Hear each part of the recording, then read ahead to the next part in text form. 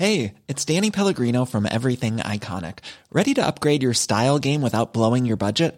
Check out Quince. They've got all the good stuff, shirts and polos, activewear, and fine leather goods, all at 50 to 80% less than other high-end brands. And the best part? They're all about safe, ethical, and responsible manufacturing. Get that luxury vibe without the luxury price tag. Hit up quince.com/upgrade for free shipping and 365-day returns on your next order. That's quince.com/upgrade. Well, think about it. I mean, you have all of these economists with 160 IQs who spend their life studying it. Can you name me one super wealthy economist that's ever made money out of securities? We say things like, oh, maths, I can't do that, it's not for me, and everyone laughs. You might have a repossession, but it's not like that for the government, not least because of who they're borrowing it from. This is the Debunking Economics Podcast with Steve Keen and Phil Dobbie. Well, we are looking at climate change this week and reaching net zero. Is it doable or is it just a pipe dream? If we all agree on the size and the importance of climate change, if we all agreed on getting to zero carbon and that was necessary, could we actually do it? And if so, how quickly? Well, Steve is often a bit of a downer on this. It's all too slow and too late. So let's talk to someone who thinks, an engineer indeed, who thinks it can be done, yes, in time, if we just turn things up a notch or 10, perhaps. That's this week on the Debunking Economics Podcast. So is the idea of zero emissions a realistic possibility? I mean, Steve has said that he doesn't think so without us making significant compromises to our living standards.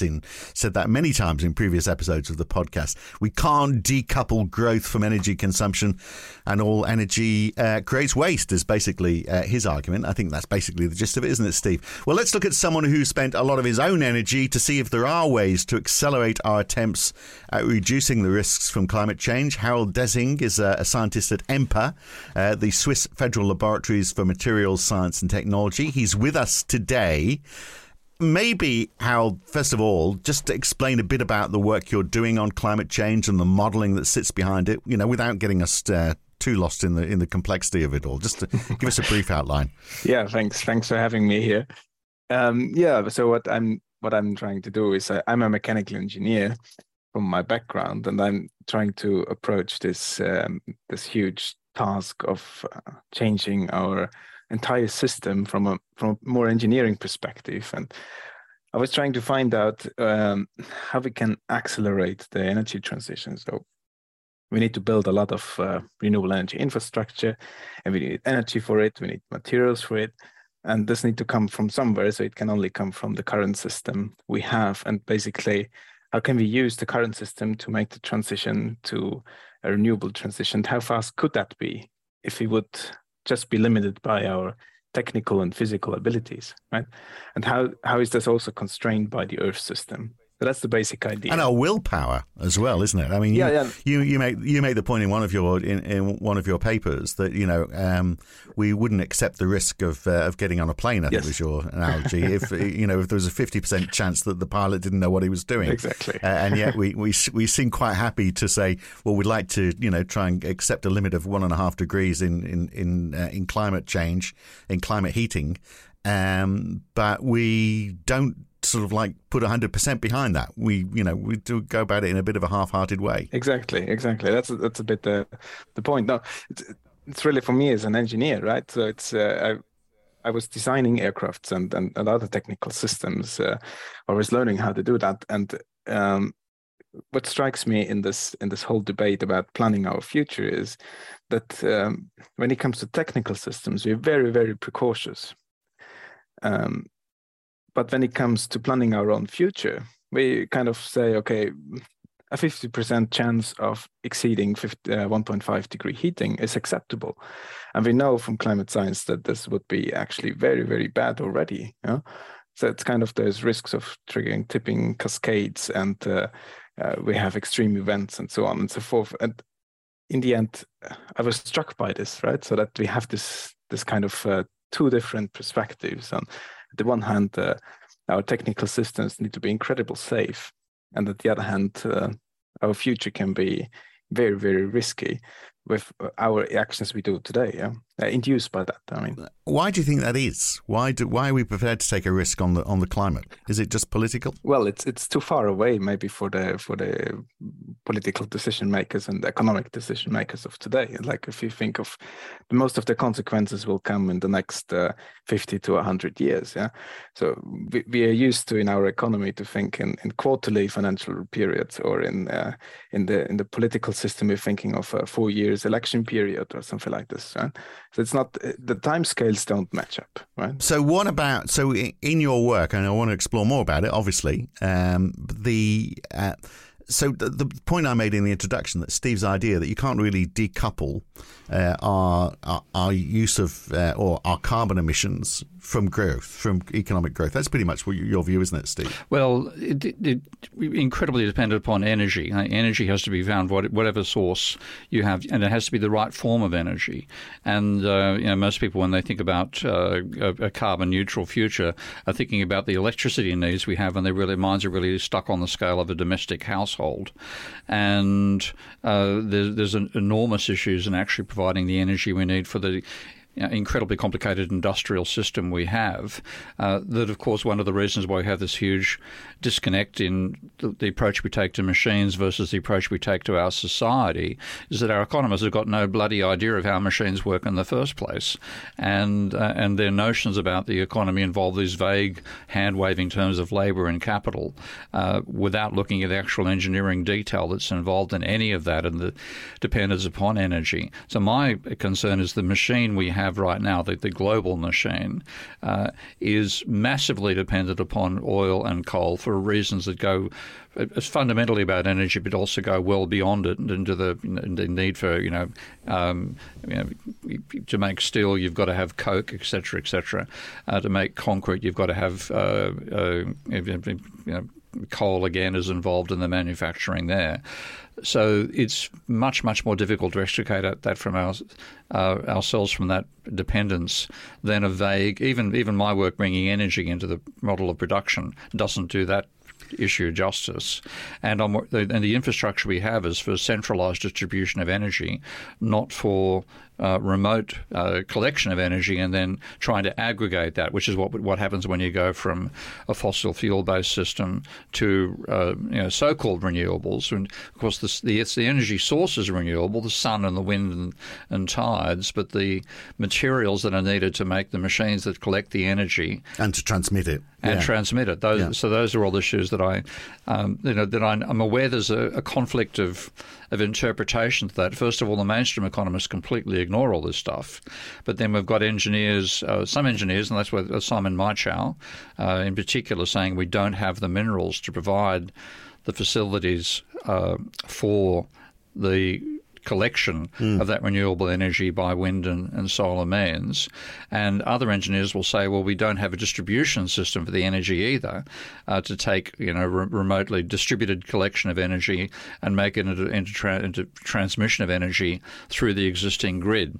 So what I'd like you to talk about, Harold, to some extent is how your views and interpretation differ from the work of people like Simon Maichow about just whether we actually have the physical inputs necessary to mine this energy, because you always mine energy, you don't make it, to mine this energy at a distributed system.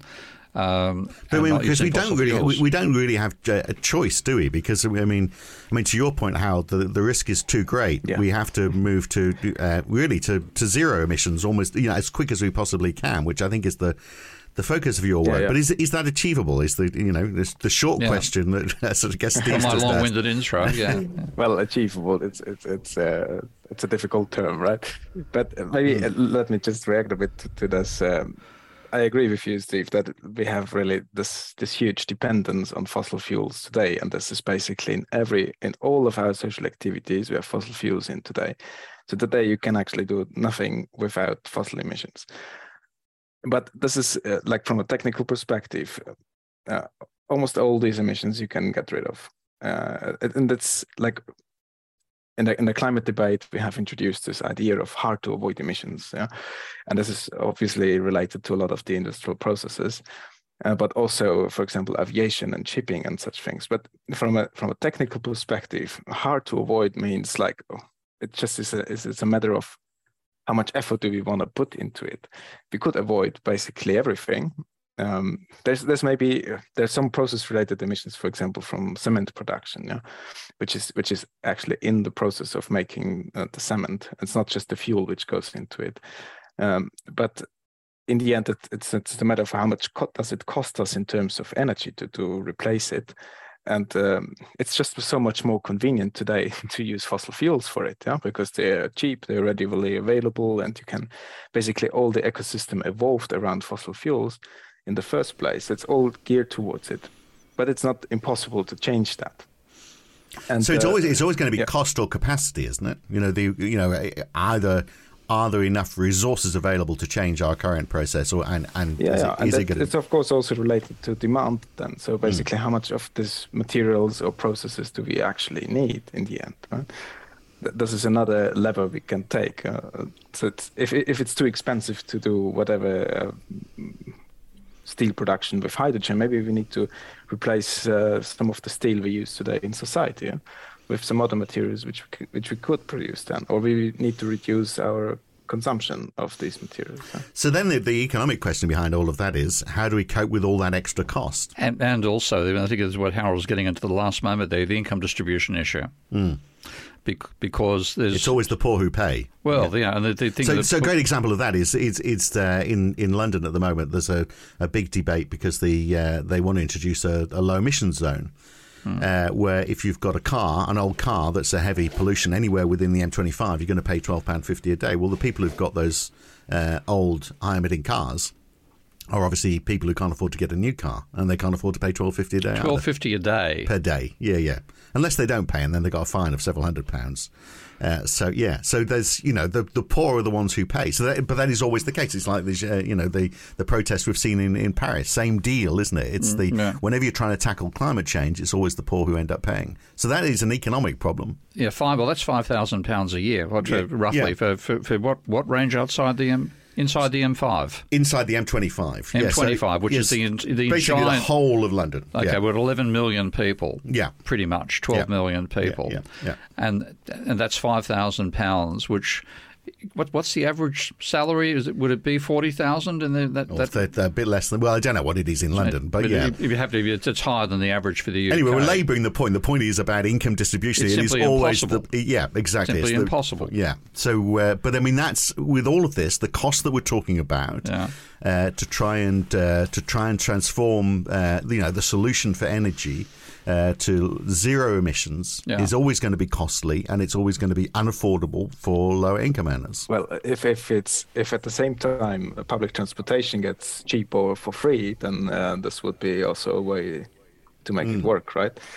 Because like in a city, who needs really a car? For those few occasions where you need it, you could maybe still have it, but. Most of the time, it could go around. Harold, don't you bring your socialist European ways over to Britain? God, we work fine as it is, as you can see. So I mean, but that is a point, though, isn't it? It's all policy decisions. Yeah. It's about the willingness of change, right? I think this is an important aspect. So how do we design the system around it so that it actually is more equitable than it is today? Yeah, I don't think it's always the poor who have to pay for it. If we could really think of a more equal distribution also in the energy, and I think decentralized production capacity, so solar panels, for example, they could be really a way of enabling everyone to have their own energy or have any equitable amount of energy and also control over it. So this is we're getting the point of conflict between one group of engineers who are very much in favour of nuclear and want focused energy, and that's easily plugged into the existing grid, and versus distributed, which you're talking about, which of course, it's like trying to pump water from your house back to the dam rather than the water coming from the dam down to your house. That's the analogy I've got from my electrical engineering friends who are very pro-nuclear, and they can't see a distributed system working.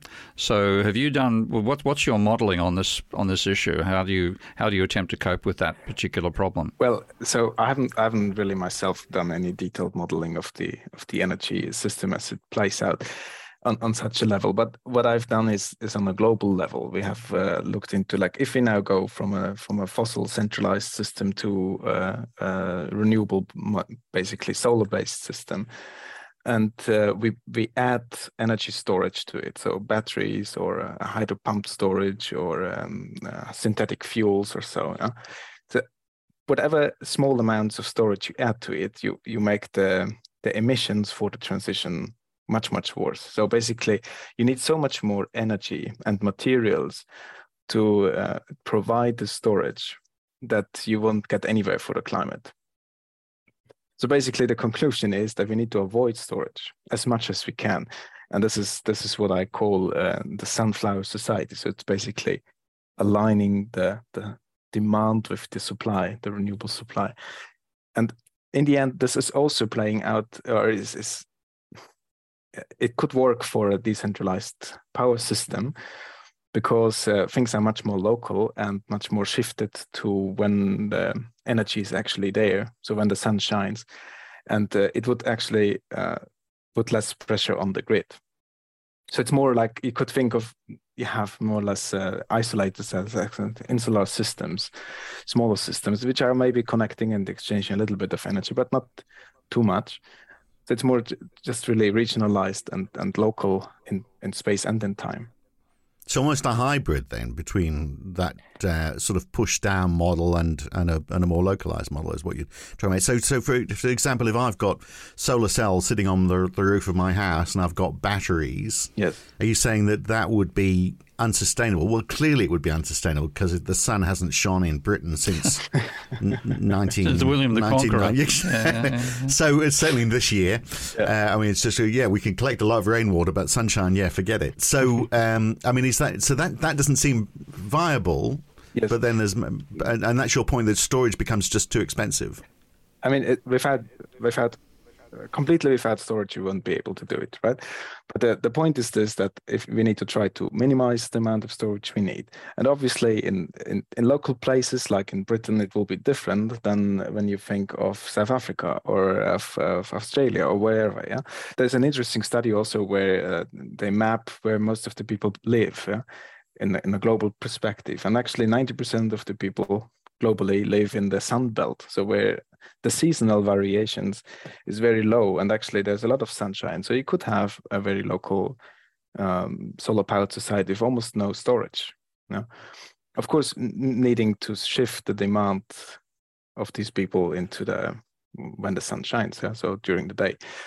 But of course, when you think of countries like Norway or Finland, you would have a different approach there, and you need to probably rely more on hydropower or on bioenergy or so than on solar. Right. So irrespective of where you are in the world, you believe this move to net zero. I mean, it is doable if we can get over the obstacles. Yes. Right. Okay. Well, let's look at, when we come back, let's look at, let's just knock on the head these various forms of storage and how workable they are. We'll be back in just a second on the Debunking Economics podcast. One size fits all seemed like a good idea for clothes. Nice dress. It's a t-shirt.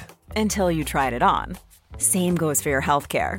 That's why United Healthcare offers a variety of flexible, budget-friendly coverage for medical, vision, dental, and more. So whether you're between jobs, coming off a parent's plan, or even missed open enrollment, you can find the plan that fits you best. Find out more about United Healthcare coverage at uh1.com. That's uh1.com. Hey, I'm Ryan Reynolds. At Mint Mobile, we like to do the opposite of what Big Wireless does. They charge you a lot. We charge you a little. So naturally, when they announced they'd be raising their prices due to inflation, we decided to deflate our prices due to not hating you. That's right. We're cutting the price of Mint Unlimited from $30 a month to just $15 a month. Give it a try at mintmobile.com/switch. $45 up front for 3 months plus taxes and fees. Promo rate for new customers for limited time. Unlimited more than 40 gigabytes per month slows. Full terms at mintmobile.com. This is the Debunking Economics Podcast with Steve Keen and Phil Dobbie. Well, we are looking today on whether it is possible to fast track to net zero. Harold Dessing is joining us from the Swiss Federal Laboratories for Materials Sciences and Technology. So, Harold, I mean, we do hear the argument that, you know, there's not enough of the rare earth minerals that are required for us to store the energy that's required. Now, obviously, you're saying, well, we need to minimize how much storage we use. But let's just look at a few different ones. Obviously, batteries are one, and that is where you do need these minerals. The other is pumped hydro storage. Another is synthetic methane. So just take us through how each of those work so we all fully understand it. So basically batteries, everyone knows what you have in your cell phone, but then pumped hydro storage, it's basically two dams, so one up in the mountain and one down in the valley, and you pump water up and down. So when you pump it up, you store the energy. When you get it down, then you get it released back. And so you can obviously only do it when you have a difference in height somewhere. So you need mountains. It makes life difficult in the Netherlands in that case, for example. Yes, exactly. But you could also, there's some ideas where you cut out a huge piston rock, like a rock piston, and you move up this rock with water, so like hydrostatic pressure. But that sounds expensive. We were talking about cost before. That sounds expensive. Well, batteries are always expensive. It's not so much expense; it's the speed with which this can be done. Because this is one of the lines I like from Elon Musk is that it's incredibly easy to design a prototype. It's incredibly hard to make the machine that makes the product from which which evolved from the prototype, and equally you've got it's a time issue. How fast can you bring these systems online? Designing something and then actually making it at scale. A huge challenge, and we've got to do this at a ludicrous speed to avoid cracking 1.5 degrees, which is, I think we'd acknowledge in this conversation that itself can be catastrophic.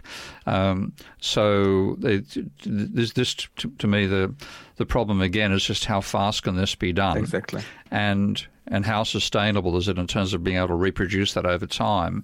Is it something we can do with our current level of income and current distribution of income, or is it impossible with the current levels and distribution of income? Let's look at the financing of it in just a second. But we've got the third one as well. So just quickly, synthetic methane. So how does that work? So you just you split up water to hydrogen and oxygen electrolytically, so with electricity, and then combine it with carbon dioxide from the air, and then you get methane, so CH4, and then you burn it again and produce electricity. So basically, it loses a lot of energy on the way, so it's very poor in efficiency, but you don't need so much infrastructure for it.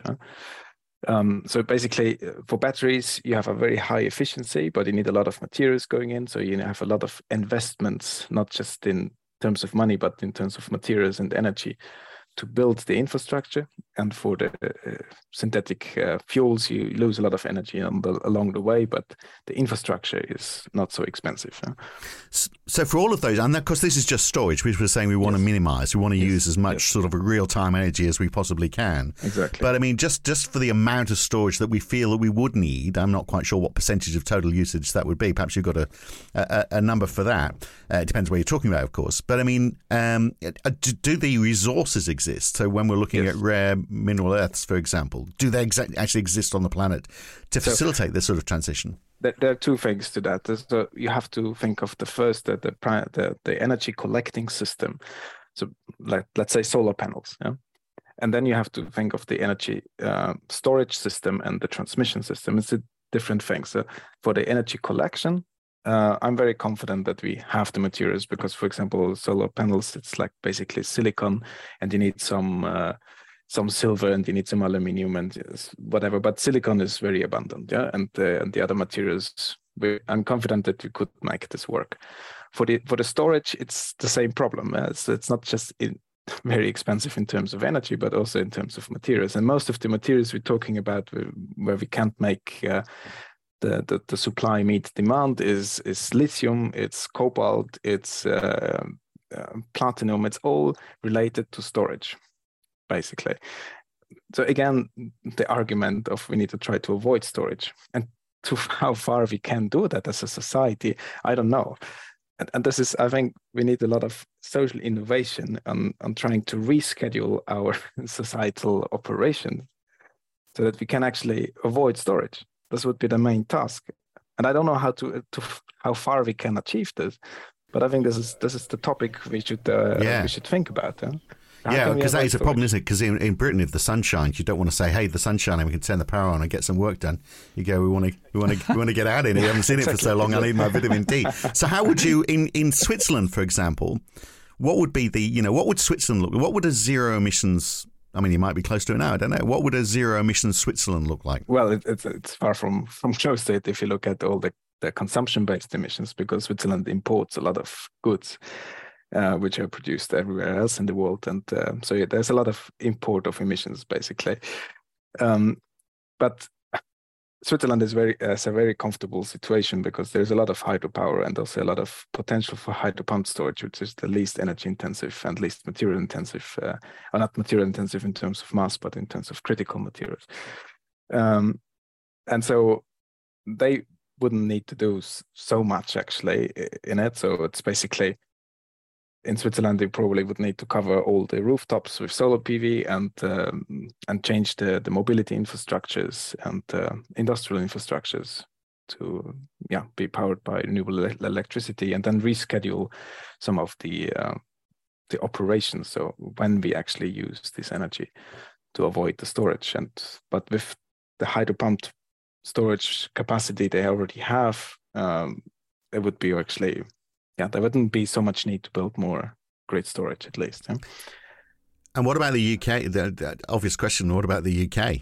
I mean, how do you fix that problem? Well, I think in the UK you have more wind power to rely on than solar power, but there's a different intermittency problem there. So wind is not always blowing constant either. So you would need to adapt a bit differently. Actually, there was an interesting article I read once about that before the electrification and before the industrial revolution in the Netherlands, they had these windmills, right, for milling flour and saw wood and whatever.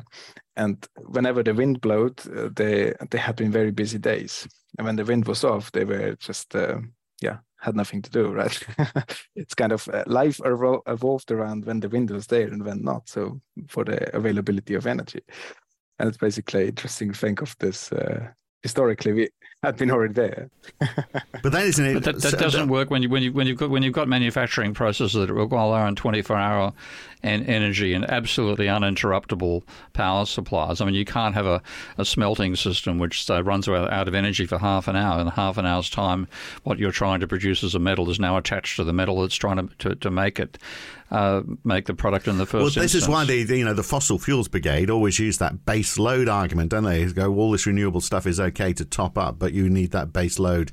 You need something reliable, and which is why in the UK, the government is saying, "Oh, carbon capture is the future." We'll even though it's very expensive, very intensive, and I'm not quite sure it's worked on a scale anywhere in the world. Never. The UK government seems to think this is the way forward. Maybe on the intermittency problem for industrial processes, I think there are some industrial processes which you can design differently that it's not interruptible. So, but I think most of it they can. Yeah. So it's just because fossil fuels were so cheap in the past and readily available, we just didn't have a need to design it differently.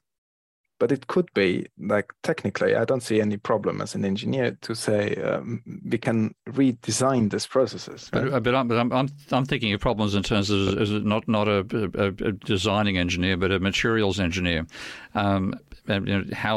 What is actually involved in replacing that 24-hour-a-day system with a new system? How much engineering is involved? Do we have the materials? Do we have the engineers?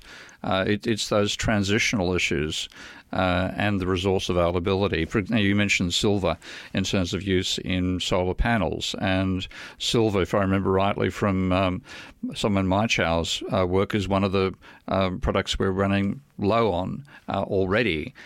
So if we're going to drastically expand PVCs, solar cells and so on, we're going to drastically increase our silver needs. Do we have the silver mines? Is it available in the quantity needed to make the replacements? So those they don't sound like issues that you've actually considered in your modelling. No, not yet. So basically, this is the things that I'm working on now. So where to get all the materials from, and how can we?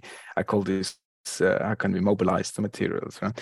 And there could be different parts to it. So it could be from the ground, so primary production, but it could also be from what we have already in society. So repurposing the stocks we already have, and also getting it from the waste, from previous waste, so landfills and tailings and other forms. But in the case of silver, there are lots of initiatives going on in the industry to reduce the amount of silver needed, and also to replace it with other materials. So there have been recently some work done on replacing it with a copper paste, which wasn't possible previously because of the contact between the copper and the silicon. But they've figured out somehow a way to do that, and or also to replace it with graphene, with carbon, which is also an interesting aspect, because you could actually bind carbon in solar panels. So if you take it from the air, even the carbon, there could be an interesting thing, but it's not yet ready to be implemented. And this is again a question of speed. So how can we scale up such new developments in time? So it sounds like, I mean, do you believe, if we took out that rather crucial time factor, let's behave like economists and assume that anything can be done instantly, and do you think we could get to the stage, if we ignore time, that we'd have the resources and the expertise available to make the transition to a zero carbon world where we reduce that element of risk that we are facing without compromising our lifestyle? It sounds like you're saying no, there would have to be some changes to lifestyle, but that, I mean, which could actually be a good thing. I mean, think back to the beginning of the pandemic when everyone was out on their bikes. One of the best, I mean, I feel sorry for all those people who are dying, but that aside, fortunately I wasn't, I didn't know anybody who was seriously hurt during the pandemic. But I mean, at the beginning of it, happy days out cycling on empty roads. So I wish it could always be like that. So maybe a change in our lifestyle is a good thing, and maybe that needs to be factored into the equation as well. But I mean, it's all eminently doable as far as you're concerned, if we ignore time. I think that's an economist punchline at the end there, a punchline, punching an economist line rather than a punchline. Well, so I think without compromising on, it depends on the perspective. If you think from a rich European, North American perspective, then without changing our expectations and aspirations, we will not get anywhere, even if we have all the time of the world and all the materials and so on. But if you think from a third world developing countries perspective, then there is even not only the need, but also the possibility to improve a lot. So basically, what I'm trying to find out is kind of how can you think of reducing the inequality in the world together with doing this change? And it's very evident to me that in the global north, or in the rich countries, we have to reduce per capita, especially for the richer percentiles, right? And for the people who live below average today, there could even be an increase. And you talked about importing goods which are from countries where there might be a lot of carbon emissions. I mean, maybe that's, I know, Steve, you're not a fan of carbon tax, but I mean, that may be a way of equalizing this. If there's investment into third world countries to create zero emission goods, and then you're importing zero emissions, and that might go part of the way to the bottom. In some of those countries, it might actually be easier to implement that change because they need it faster, and you're going to see a faster return on that investment. I'm not so a fan of this. During the transition, I think looking at the annual carbon emissions isn't the best way to do it. Because what matters to the climate is the cumulative emissions, so the emissions which we have over the whole transition.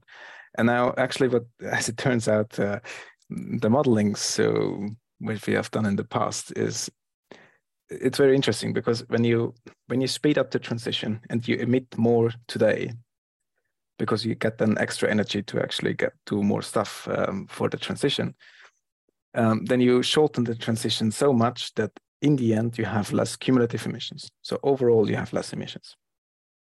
And basically, if we now start during the transition to tax carbon, we make just the transition more expensive and delayed by that. Right. So you're saying, because I mean, that was going to be one of my questions. If we go through a period of saying, well, OK, we need more, for example, more wind farms in the UK, then you're going to use a lot of carbon in the manufacture of those wind farms if you're going to do it. So, exactly. Yeah. And could that be what my question was going to be, is there going to be a detrimental effect on that? Because it sort of just adds to that aggregate carbon in the atmosphere. But you're saying, no, if you do it quickly, then you're getting those wind farms faster, so therefore you can turn off those carbon emissions. So it's all a matter of how fast can you turn off the fossils, right? And the idea is, if you now increase emissions, it's not the idea that we increase general economic activity, but only very targeted to producing all the infrastructure we need for replacing the fossils. So it's really very targeted on only producing wind power and solar panels and those things we really need. And everything else we should actually reduce. Right, so we should be saying, well, OK, let's up our carbon emissions for the next 5 years or however long it takes to try and bring in these alternate technologies, and just accept that that's a cost that we've got to bear. But of course, to do that, you've got to up the production of fossil fuels to meet the demand. Yes. So we've got to open coal mines. There's no need to open new coal mines or power plants or anything. With the existing capacity, fossil capacity, we could well do that. Yeah? So we won't need any more power plants or oil wells or anything to develop. We can just use that infrastructure we have already and invest now everything in building the new infrastructure. Yeah. Okay, look, we've got 5 minutes, so I'm going to ask questions from Steve just to round off today, because he's been looking very quizzical through all of this, I have to say. Well, it does come down to it's in some ways what I can see here is the clash between a design engineer's philosophy, which you're putting forward, and a materials engineer's philosophy, which is what Simon Marchal and people who are pro-nuclear rather than pro-solar put forward. And that is that it's how fast can you do it? Is it feasible to make the transition? You're given your design specifications. Can we make the materials transition fast enough? That's one major problem, and the other is the energy distribution system and the material needs of that system. If you have distributed energy versus the material needs if you have a focused energy source, which of course, when you're talking non-fossil fuel focused energy sources, then fundamentally that's nuclear. And I feel it'd be intriguing to put Simon Marchal's availability numbers into your modelling of a transition. I've got a feeling the two would not fit. Let me just to say about nuclear, right? If it's a question of speed, I'm also questioning if we can build enough nuclear just from this perspective, build enough nuclear capacity in the same time, right? And I have the same. I have the same thing. There's an engineering issue in both cases. Do we have the engineers? Do we have the means of pumping out the power stations that rapidly? I think the answer in the nuclear is also you've also got this huge. It doesn't have to be either or, though, does it? I mean, it doesn't have to be either or. But even if it's both, and it would have to be both, we are starting from well and truly behind the eight ball in terms of our capacities. We don't have the engineers. We don't have the production systems. We're talking about training up the engineers and turning a design specification into an actual production system. So have you put figures on timing in your models, Harold? Have you got an idea of how long a transition to a zero carbon world? Well, so how many years will we be talking? What we have done is a dynamic modeling, and basically, what's the question? How fast could it be? Just based on the energy investments needed, and with the idea of keeping constant energy investments. So the energy investments during the transition wouldn't change, which is obviously a very simplified view in terms of scarcity of materials. But other people say we have learning effects. So basically, maybe they have to balance each other out. I don't know. It's like ongoing work. But if we had constant energy investments, we could do the transition in the most optimistic assumptions. We could do it in about 5 to 10 years globally.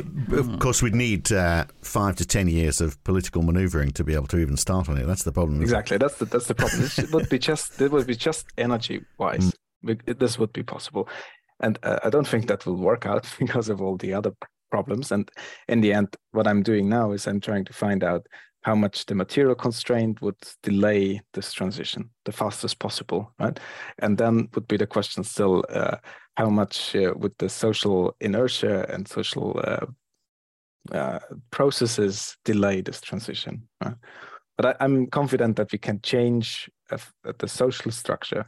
We can, like, all the social structures, be it the economy or the political system, this is something we made, and we can negotiate about that. But we cannot negotiate about the physics, about the materials available and the energy available. And the limits of the planet is not negotiable. Right, Harold, I feel like we've only touched the surface, but can I just say it's been great having you on, because every week I hear Steve Keen talking about how mankind is finished and we're never going to find our way out of this. So it's nice to hear someone with an enthusiastic outlook that actually we can solve this problem. Engineers have the answer, maybe not all of them. No. But it's maybe not. But I'm this is our last chance, basically. Yeah, we've got to do it. We have no choice. Exactly. Yeah. So we better get on with it. And we've got 5 to 10 years if we can just convince the politicians. There needs to be societal change. There needs to be some sort of. I mean, people are talking about it now, but it's an economic change. I mean, final question for Steve, really. I mean, it's not just a technical solution. It is a change in our approach to economics, how we pay for stuff and how we treat the income divide, and who the beneficiaries are, and power is centralized, and those people don't want to give up that power. That's anything but, and we're still being guided by what I prefer to call these days toll-make economists. They have no idea of what's coming our way, so the policymakers, it'll be events that force their change in their policy, not any planning to avoid those events. Well, or carbon capture, though. I understand that's the answer. Oh, that's a go. Yeah. No need to it talk runs about on opium. There's plenty of that around. Yeah, that's right. Don't need to talk about it anymore. Harold, very good to talk. I'm sure we'll talk again at some point in the future. It's been great having you on the podcast. Thanks. Thanks for having me. Before we just say, how can people locate your work? Oh, yes, good question. Oh, yeah, there are plenty of papers out, and shall I send you some links, or send us some links, but also to say them live on air? I guess if we just Google your name, Harold Dessing, we'll find them, won't we? Yes, we'll find them. Yeah. Okay, Harold with 2 A's, Harald Dessing. Okay. Yes. Great, Harold. Okay, good to talk. See you soon. See you soon. Good. Thanks. Now, it never works really well trying to give out web addresses on the radio or on podcasts, so just look him up. Now, next week, we all know, of course, that raising interest rates hits certain members of society more than others. Basically, the poorer you are, the worse off you are, as we see interest rates rise. And that is recognised by the new Keynesians. They've looked at a better model rather than the traditional rank model, the representative agent model. There is the Hank model, still founded in neoclassic economics, but this heterogeneous agent new Keynesian model attempts to manage those distributional impacts. So does that make it better? Is it just a step in the right direction? Or is it just no good at all? We'll look at that next week on the Debunking Economics Podcast with Steve Keen. I'm Phil Dobbie. See you next week. The Debunking Economics Podcast.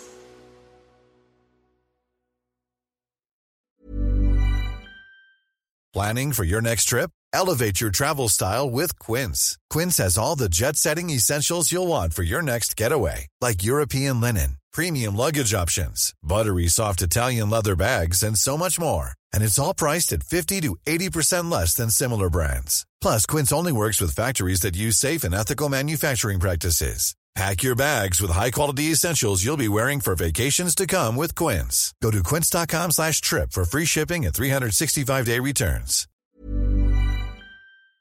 If you've enjoyed listening to Debunking Economics, even if you haven't, you might also enjoy The Y-Curve. Each week, Roger Hearing and I talk to a guest about a topic that is very much in the news that week. It's lively, it's fun, it's informative. What more could you want? So search The Y-Curve in your favourite podcast app or go to ycurve.com to listen.